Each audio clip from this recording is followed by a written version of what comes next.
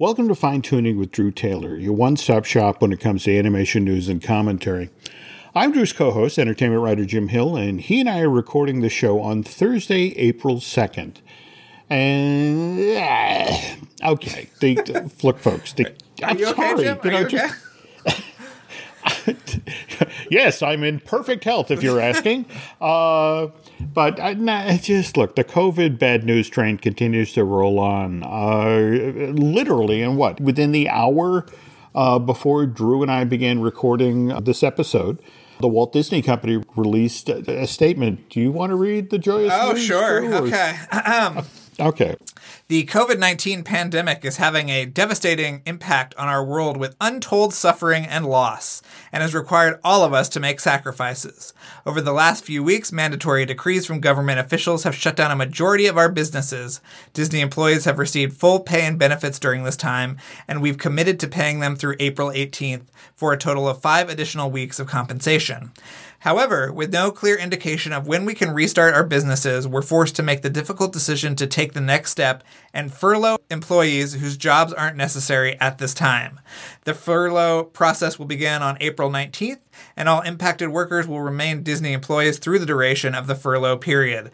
They will receive full health care benefits, plus the cost of employee and company premiums will be paid by Disney, and those enrolled in Disney Aspire will have continued access to the education program.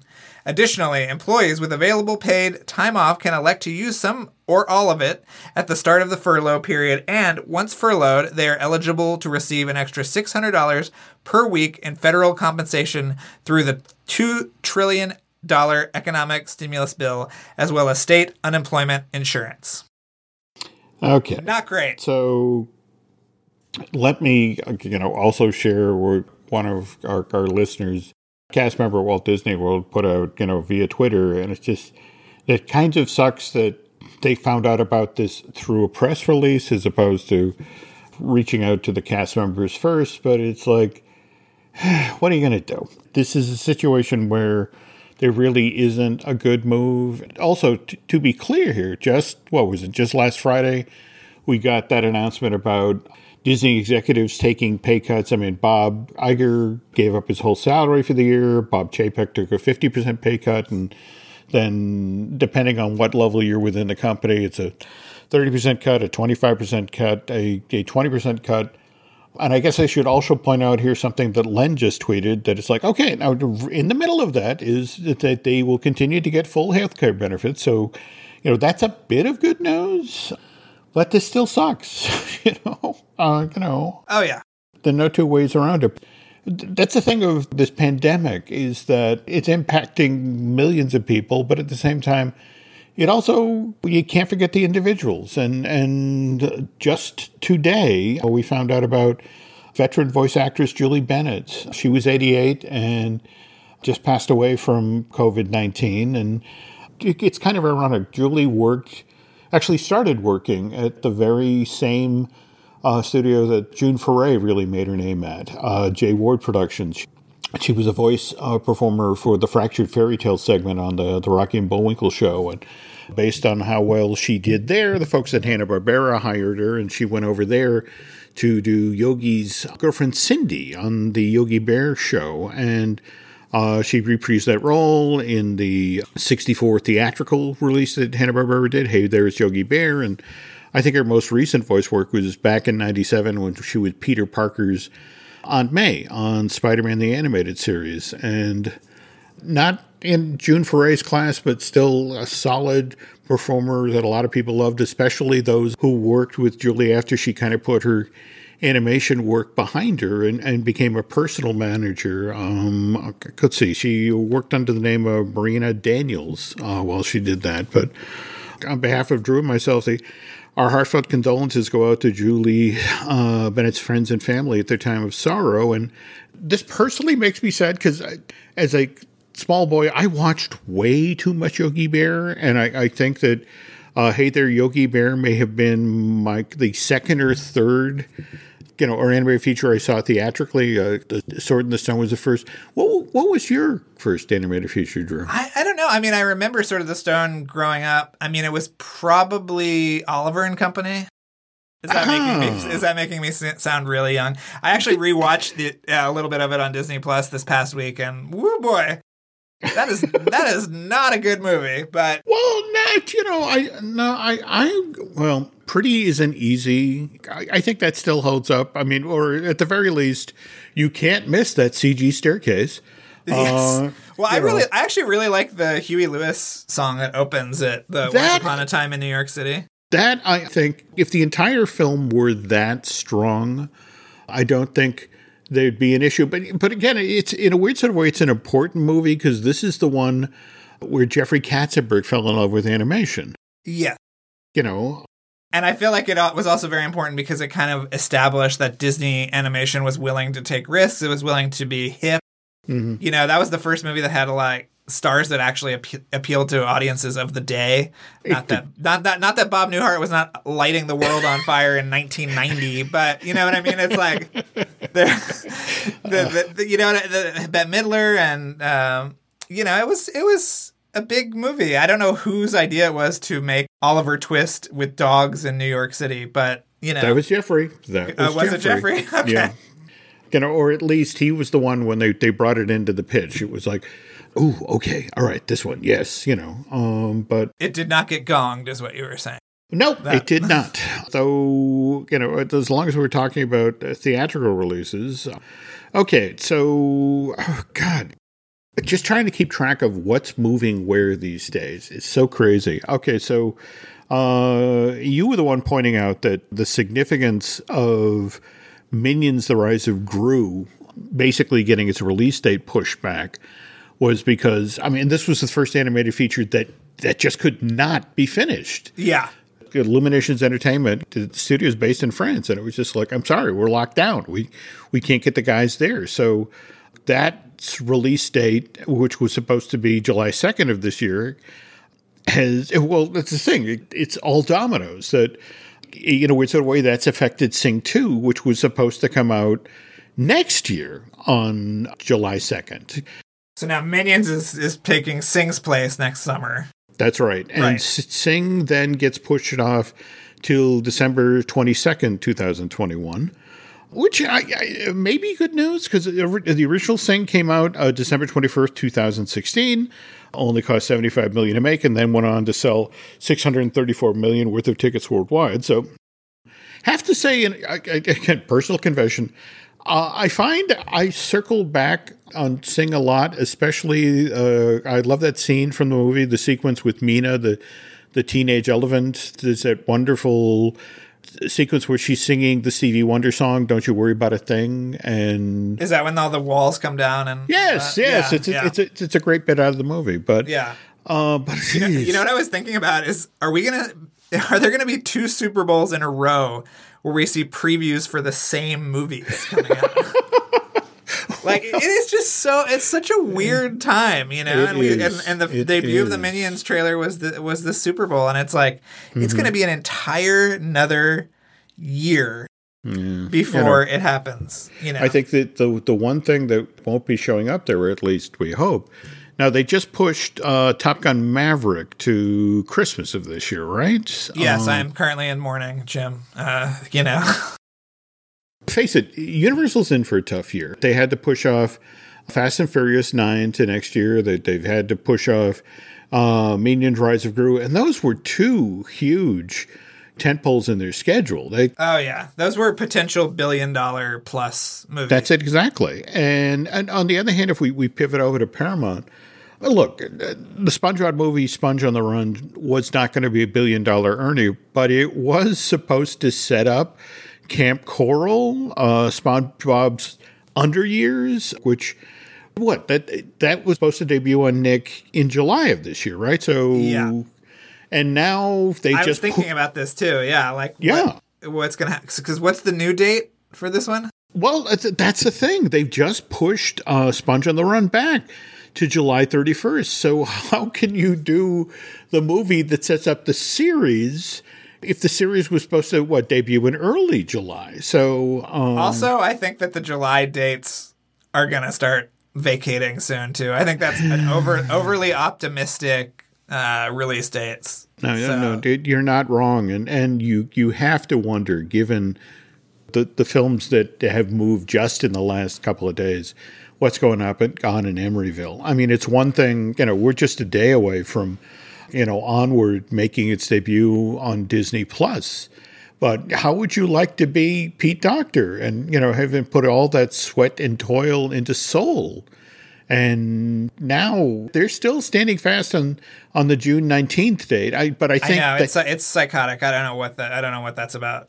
Well, but the weird part of it is I was talking with somebody at Disney about this, and they said, look, okay, yes, the parks, they released that statement that, the stateside parks, and in fact, also France, did this as well, that closed indefinitely, closed till further notice. But on the other hand, again, if you go to the Disney World reservation page, they have that message up that says that they are accepting reservations for starting on June 1st. So there's at least somebody. Insane. It's insane. Who is going to want to go, too? That's the other thing. It's like, cram all those people in there. Because, the other thing is like with the Chinese theaters we were talking about, they open them and then they close them again very quickly. And now there are reports that there are new outbreaks blossoming in Asia because of foreign travelers that were finally allowed back into the countries. So, for an international destination, it's going to be really hard to figure that out. So... Well, in fact, it's so funny you mention this because we've talked previously about my daughter Alice, and she had booked her dream trip to Japan. And, and just last night I was talking with her about, hey, they're talking about Japan seems to have its act together, and it looks like they're going to be one of the first countries to reopen. And she's like, Dad, I'm a foreign traveler. The country is reopening for nationals. But on the other hand, if you're a foreign traveler coming to Japan, you have to do the automatic 14-day self-isolate, sit in quarantine. And she says, my trip is 14 days long. So, it's like, oh, good. I could spend all 14 days in an authentic Japanese holding pen. So, that was where our honeymoon was supposed to be this year. And that's not happening, Jim. I'm so sorry. But it's fine. At least Alice got trip insurance, so she can hopefully recover the money she put out and then get the chance to go back there if when we get to go back there. All right, I need good news. Talking about everything canceled, changed, shifted around, that sort of thing. So, Rick and Morty, did you see the trailer? I loved it. I thought it was great. Well, I was actually a big fan of these first 5 episodes. I know some people weren't, but that snake episode, Jim, I was laughing. Well, I have to admit, there was one particular line out of this trailer that really resonates today. It's the exchange where Morty's saying, I hate this. I hate all of this. And Rick says, yeah, keep that feedback coming, Morty. It can only help. It's just...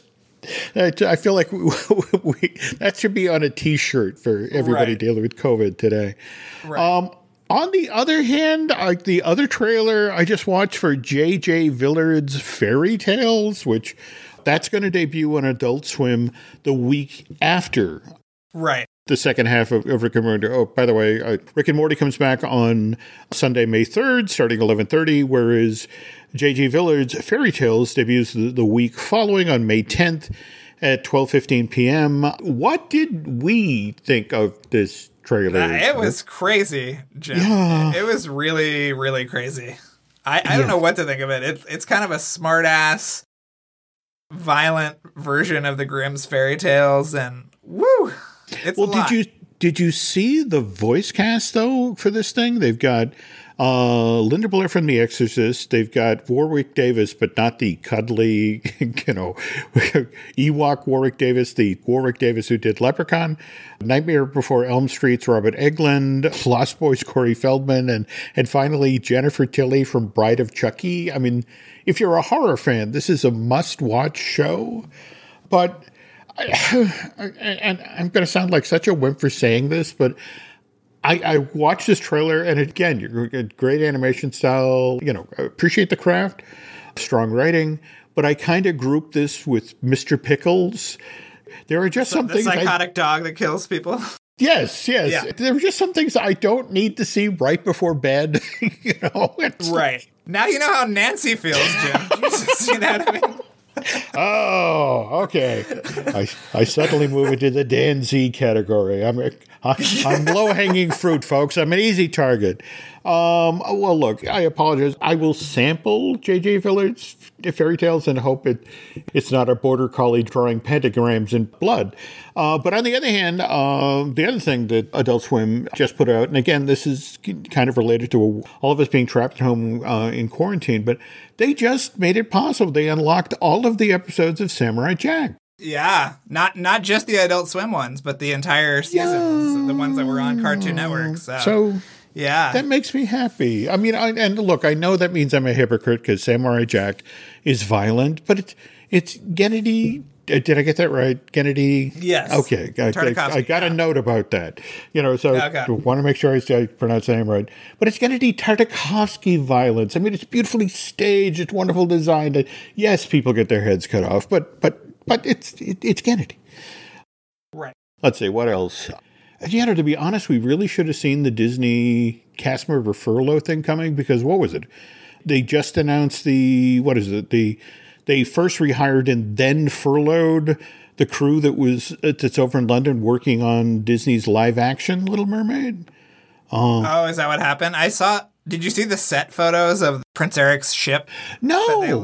No. Yeah, they had constructed the entire ship. And I mean, we're talking about a huge, like a true to scale ship. And what they had done was they had sort of blocked it off with these giant shipping containers that they just stacked on all sides of the ship. And then you could see that they were going to put a blue tarp over that to simulate the green screen or the blue screen. So, I mean, sets are built, Jim. They're out there in the British air. So I don't know what they're going to do. Well, according to this hire and then furlough thing, it was supposed to, I guess the UK has its own version of the stimulus program. They have a job retention. In fact, I love this. It's a job retention scheme. Not a plan. It's a scheme. Boy, we got a scheme over here, Governor. Going to retain these workers. Yeah, we are. Well, anyway, according to this scheme, the crew members will receive 80% of their pay up to a maximum of $3,100 per month. And now the furlough is only supposed to last through the end of May, which is when they're hoping that they can begin shooting again. Oh, now I got to go chase down that picture. That sounds fascinating. Yeah, I'll send it to you. Yeah. Okay. Okay. Again, no a lot of bad news, folks, but when you get back to the break, I promise some good news. Hey, it's Kaylee Cuoco for Priceline. Ready to go to your happy place for a happy price? Well, why didn't you say so? Just download the Priceline app right now and save up to 60% on hotels. So whether it's Cousin Kevin's Kazoo Concert in Kansas City, go Kevin, or Becky's Bachelorette Bash in Bermuda, you never have to miss a trip ever again. So download the Priceline app today. Your savings are waiting. Go to your happy place for a happy price. Go to your happy price, Priceline. Okay, we're back. And first of all, Drew, we have the most wonderful listeners. And remember how last week you and I were talking about the Muppets? And in particular, we were wondering what became of season 4 and season 5 of the DVD sets. Yes. Okay. Which they announced at one point. They did. Yeah. And well, this is the thing. And I can't get into specifics about who shared this information. Right. And I will need to do a little editing as I read this, but okay. Hi, Drew and Jim. I just listened to your newest podcast, and in it, you guys were talking about how later seasons of The Muppet Show were never released. Well, I don't work at Disney, but I am, cut out that part. Right. Funny enough, right before we were told to go work from home for the rest of our lives, I was talking with a coworker and inquiring why seasons 4 and season 5 were never released. What I was told and believed to be true is that it's a case of how the Wonder Years couldn't be released for a long time for people to watch. It's all tied up in music rights, or rather tied up in the lack of music rights. There's quite a bit of music that the company failed to get the rights to beyond that decade. And there's quite a few musicians that are now gone and aren't around to give those rights. And it's become much more expensive to acquire them. So we now sort of have an answer, and what a surprise. It's money. Yes. Well, I implore everyone to read my Vanity Fair article that I wrote about this last week, which is why we were talking about this in the first place. Speaking of which, did you see what Josh Gad put on Twitter like a day or so ago? I saw that Brian Lynch put up a script for a Muppet movie from 1999. Mm-hmm. Did you see that? Well, I saw that the next Muppet movie. Now, he put up just a couple of pages. Did he? Yes. But the interesting... No, he didn't put up the whole thing. Yeah.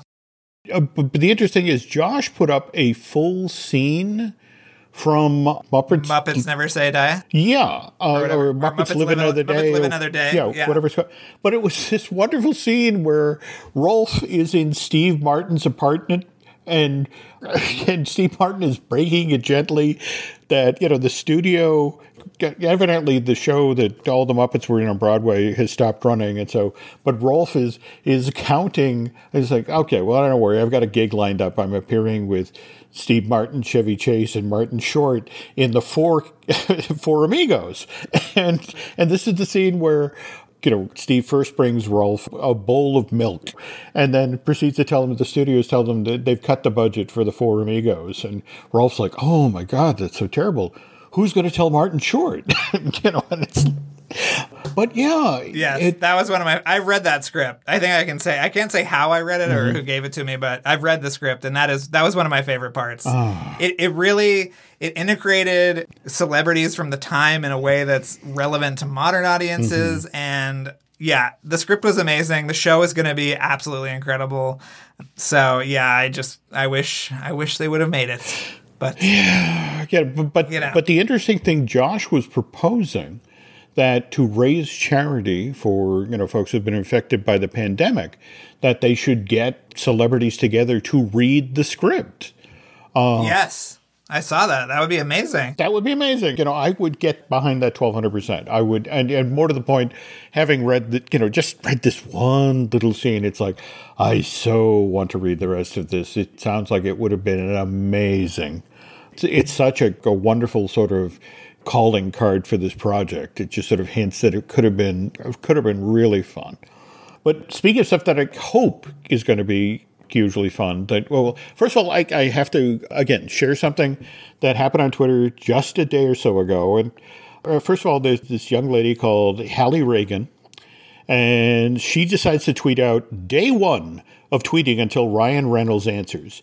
And 1 minute later, Drew, Ryan Reynolds responds and he says, nailed it at minute one. Congratulations. And now go wash your hands.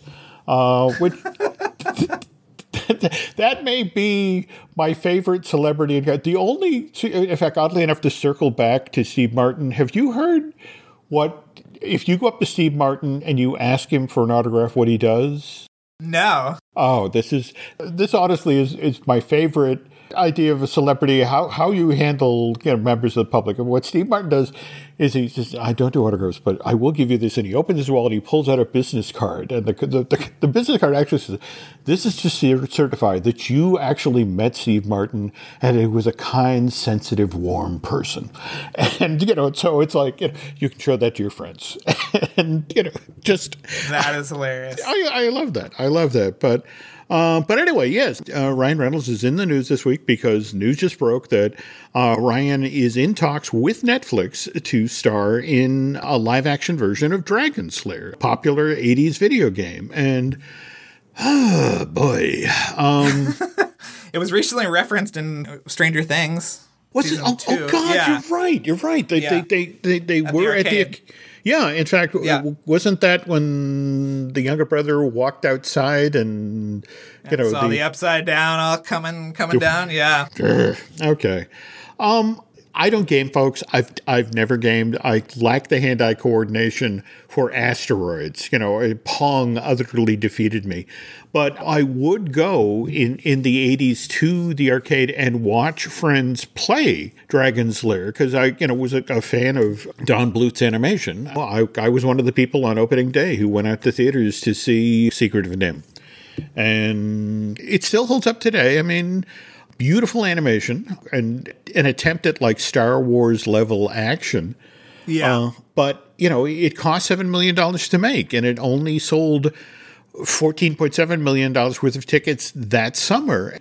And you can remember, Don Bluth walked out the door from Disney in 79, and I'm bringing back classic animation, and I'm taking a third of the staff with me. And so by the late summer, early fall of 1982, Don had already started work. His team was already developing a follow-up to NIM, East of the Sun, West of the Moon. But, because NIM did so poorly at the box office, the funding for East of the Sun almost immediately dried up, and Don Bluth Productions was then forced to declare bankruptcy. But, as they're kind of regrouping, all right, what are we doing now? Here comes Rick Dyer, the president of Advanced Microcomputer Systems, and he had just seen Secret of NIM and loved its rich, detailed, colorful, highly detailed animation. And he thinks it's just the element the game he's been developing, Dragon Lair, needs. And Bluth, who really, there are no other offers on the table. It's just sort of like, okay, sure, let's do this. But then it's this ridiculous time crunch. First of all, it's a ridiculously low budget. They only had $1.3 million to animate, I want to say, a full hour of colorful animation, feature quality. And then Dragon's Lair, Dyer had made promises that it would be available in arcades in July, the following year. So literally it's a year and like 2 weeks after Secret of NIM. The Dragon's Lair needs to be in arcades around the country, but they do it. They pull it off. Mind you, I'm sure you've heard the stories about Princess Daphne, that if you have the right issue of Playboy from 1982, you can figure out who they based her on. She's pretty sexy. She is pretty sexy. Well, it was, again, the idea was this game was supposed to appeal to teenage boys. So that was the reference. They couldn't afford a model, so they literally tore pages out of, issues from 82, and a lot of the key poses for the animation are basically shots out of specific issues of Penthouse from that year. But Dragon Lair's come out, is a smash hit, and Bluth decides to double down. They're going to do a follow-up to Dragon's Lair. They do Space Ace. You familiar with this one, Drew? Yeah, it's sort of the same thing. The characters look very similar. They do. They do. But I was going to tell you, why part of the reason why it was such a hit was that it was one of the first two-quarter video game experiences ever. Mm-hmm. And from what I understand, it was not the most interactive game. You sort of could memorize the buttons and get through it pretty quickly. But yeah, it was just such an expensive thing to do that it was 50 cents a shot, which was unheard of at the time. It was. Yeah. And that was I think the thing that kind of tripped up Space Ace, because I think for a lot of people in the arcades, when they saw, there's a game similar to Dragon's Lair, it's like, wow, it's similar. It's really similar. It's like the exact same thing. That didn't do nearly as well, and they rushed that out into arcades. I think that made it out April of 84. So that's, 9 months after Dragon's Lair? Yeah. And so Dyer and Bluth are looking at the returns from the Space Ace machines. Like, okay, all right, regroup. Let's do a direct sequel to Dragon's Lair. And so they start working on Dragon's Lair 2, Time Warp. And it's just about this time, I guess it's the actual summer of 84 that the bottom falls out of the arcade business. I don't, for the life of me, understand why. Maybe too many 50-cent games? I don't know. I saw this really great when I was doing research for this episode. It was a commercial for Showbiz Pizza. And the entire commercial was just about Dragon's Lair. It was not even about the pizza. It was like, come on in. Really? And play. Yeah, it was really cool. Okay. It was very 80s in the best possible way. Okay. I don't know why, but of course, we're talking about the Dragon's Lair movie. What became of the Five Nights at Freddy's movies? Wasn't Chris Columbus was working on that, I think? Oh, okay. Yeah, I don't know. I haven't heard anything about it. Okay.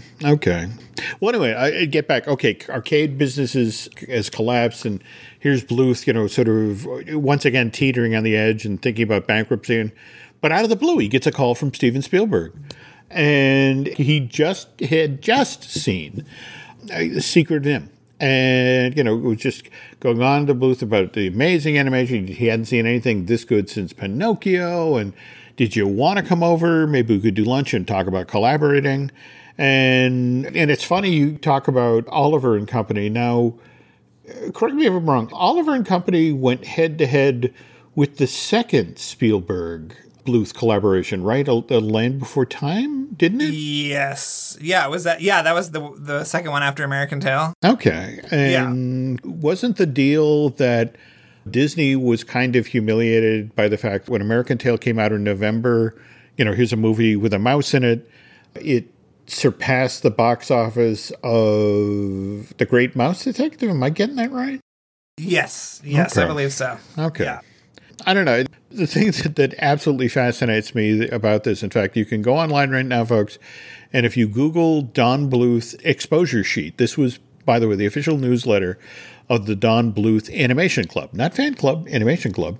The cover story for the fall of 1984 issue is the version of Beauty and the Beast that Don Bluth is developing with the telepathic dog. I think we've talked about this previously, Drew. No, we have not, Jim, but I think we need to maybe that will be the feature next week. Okay. All right. We'll circle back on that. But before we close out here, again, talking about Don Bluth and animation, it was one of these things that, wait a minute, we got this Ryan Reynolds film that, live action thing Netflix is working on, but didn't Don supposedly get, or wasn't Don working on a full-length animated version of Dragon's Lair?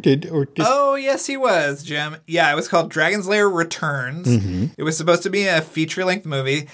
It was on Indiegogo. Mm-hmm. It wound up on Indiegogo. Okay. And he ended up getting $730,000 to do this, and we have not seen anything. This was back in January of 2016. Mm. And supposedly the rights negotiations for the Netflix Ryan Reynolds movie took over a year to complete. Mm-hmm. So I have no idea what was going on. Face it, Netflix has a fairly robust animation program going on. In fact, trailer for the Willoughbys just dropped. That looks interesting. Yeah. Maybe, it's somewhere amid the rights there. Oh, wait a minute. Now, is the Ryan Reynolds thing supposed to be a prequel? Do we know anything about that? We don't know anything about the story. No. And yeah, it'll be interesting to see how they stretch this thing out to feature length. Although, we didn't talk about the incredibly terrible Saturday morning TV show that they made. This is true. That was truly awful. But on the other hand, who knows when we're going to see Free Guy, but that's, Ryan Reynolds in the gaming world. And now here is, Ryan Reynolds once again playing somebody from gaming. But I got to say, if I were picking an actor working today to play Dirk the Daring, Ryan, you get it in one. It's just sort of like literally, that's the guy. It's literally perfect casting. Yeah. So now it's off to find Daphne. I don't want to be in the casting room for that one. Anyway, all right. So I guess to pivot now to, again, other podcasts like the wonderful Light the Fuse podcast that Drew does. By the way, congratulations on your movie thing last night. Wasn't that crazy? Well, how nuts was it to have the director, Chris McQuarrie, suddenly pop in? We did a live watch, which all the tweets are still up for Mission Impossible Fallout. Yep. And I get this message from Chris McQuarrie, and he goes, "Listen, I can't sleep. So I'm watching your live thing. I'll take 10 questions from people." Oh. So it was so crazy because then I was like, how about this question? Is this too spoilery? Because people are very excited about 7 and 8, obviously. Yeah. But we did not plan that. He did not sign off on it ahead of time. It was just like the most fortuitous, experience. And it added a lot, I think. So, yeah. Well, seriously, folks, if you are not already listening to Light the Fuse, you are missing so many great stories, so much entertainment. That should be appointment listening. And by the way, what's coming next? Oh, God. Well, this week we talked to Liz Hanna, who is the Oscar-nominated screenwriter of The Post and wrote for Mindhunter Season 2. And we just had her on to talk about why she loves Rogue Nation. So that was really fun. Mm-hmm. And then tomorrow we're talking to Dan Mindell, the great cinematographer who shot Star Trek, Star Wars, John Carter. He worked with Tony Scott a lot before he died. And so we have some big stuff coming, Jim. Oh, man. So, yeah. Very entertaining stuff, well worth listening to while we're all stuck in our houses. Yes, correct. And we have some stuff you might want to listen to over at the Jim Hill Media Podcast Network. We've got Disney-ish with Len Testo. We've got Marvelous Disney, which I do with Aaron Adams, the gentleman who edits a lot of the podcasts here at the network. Universal Joint with Dustin Fuse. In fact, he and I really need to get a new one of those going. Looking at Lucasfilm with Dan Z. By the way, Dan says hi. I Want That with Michelle Valladolid, which, God, we're going to talk about all the stuff you can get from Easter from DisneyShopping.com. ShopDisney.com. And we should tell everybody that you can watch Onward now on Disney Plus. This is true. So. This is true. And again, what better way to watch that film than with sitting with the Art of Onward in your lap? Yeah, I think that there are actually some of the deleted scenes and stuff. They're going to have special features on the Disney Plus version. So, okay. Yes, all right. Everything that we talked about in the book and on this podcast, you'll be able to see in motion. Cool. All right. Soon. So, yeah. And speaking of podcasts, folks, I know we've been teasing this. If we do not start recording this weekend, Drew is going to bury me in the backyard. So, Never. Okay, bury me in the front yard. So the show we've been talking about will be out shortly. Trust me, and it will be cool. And yes. I guess for now, that will do it. So thanks for listening. And Drew and I will be back with hopefully less depressing news next week.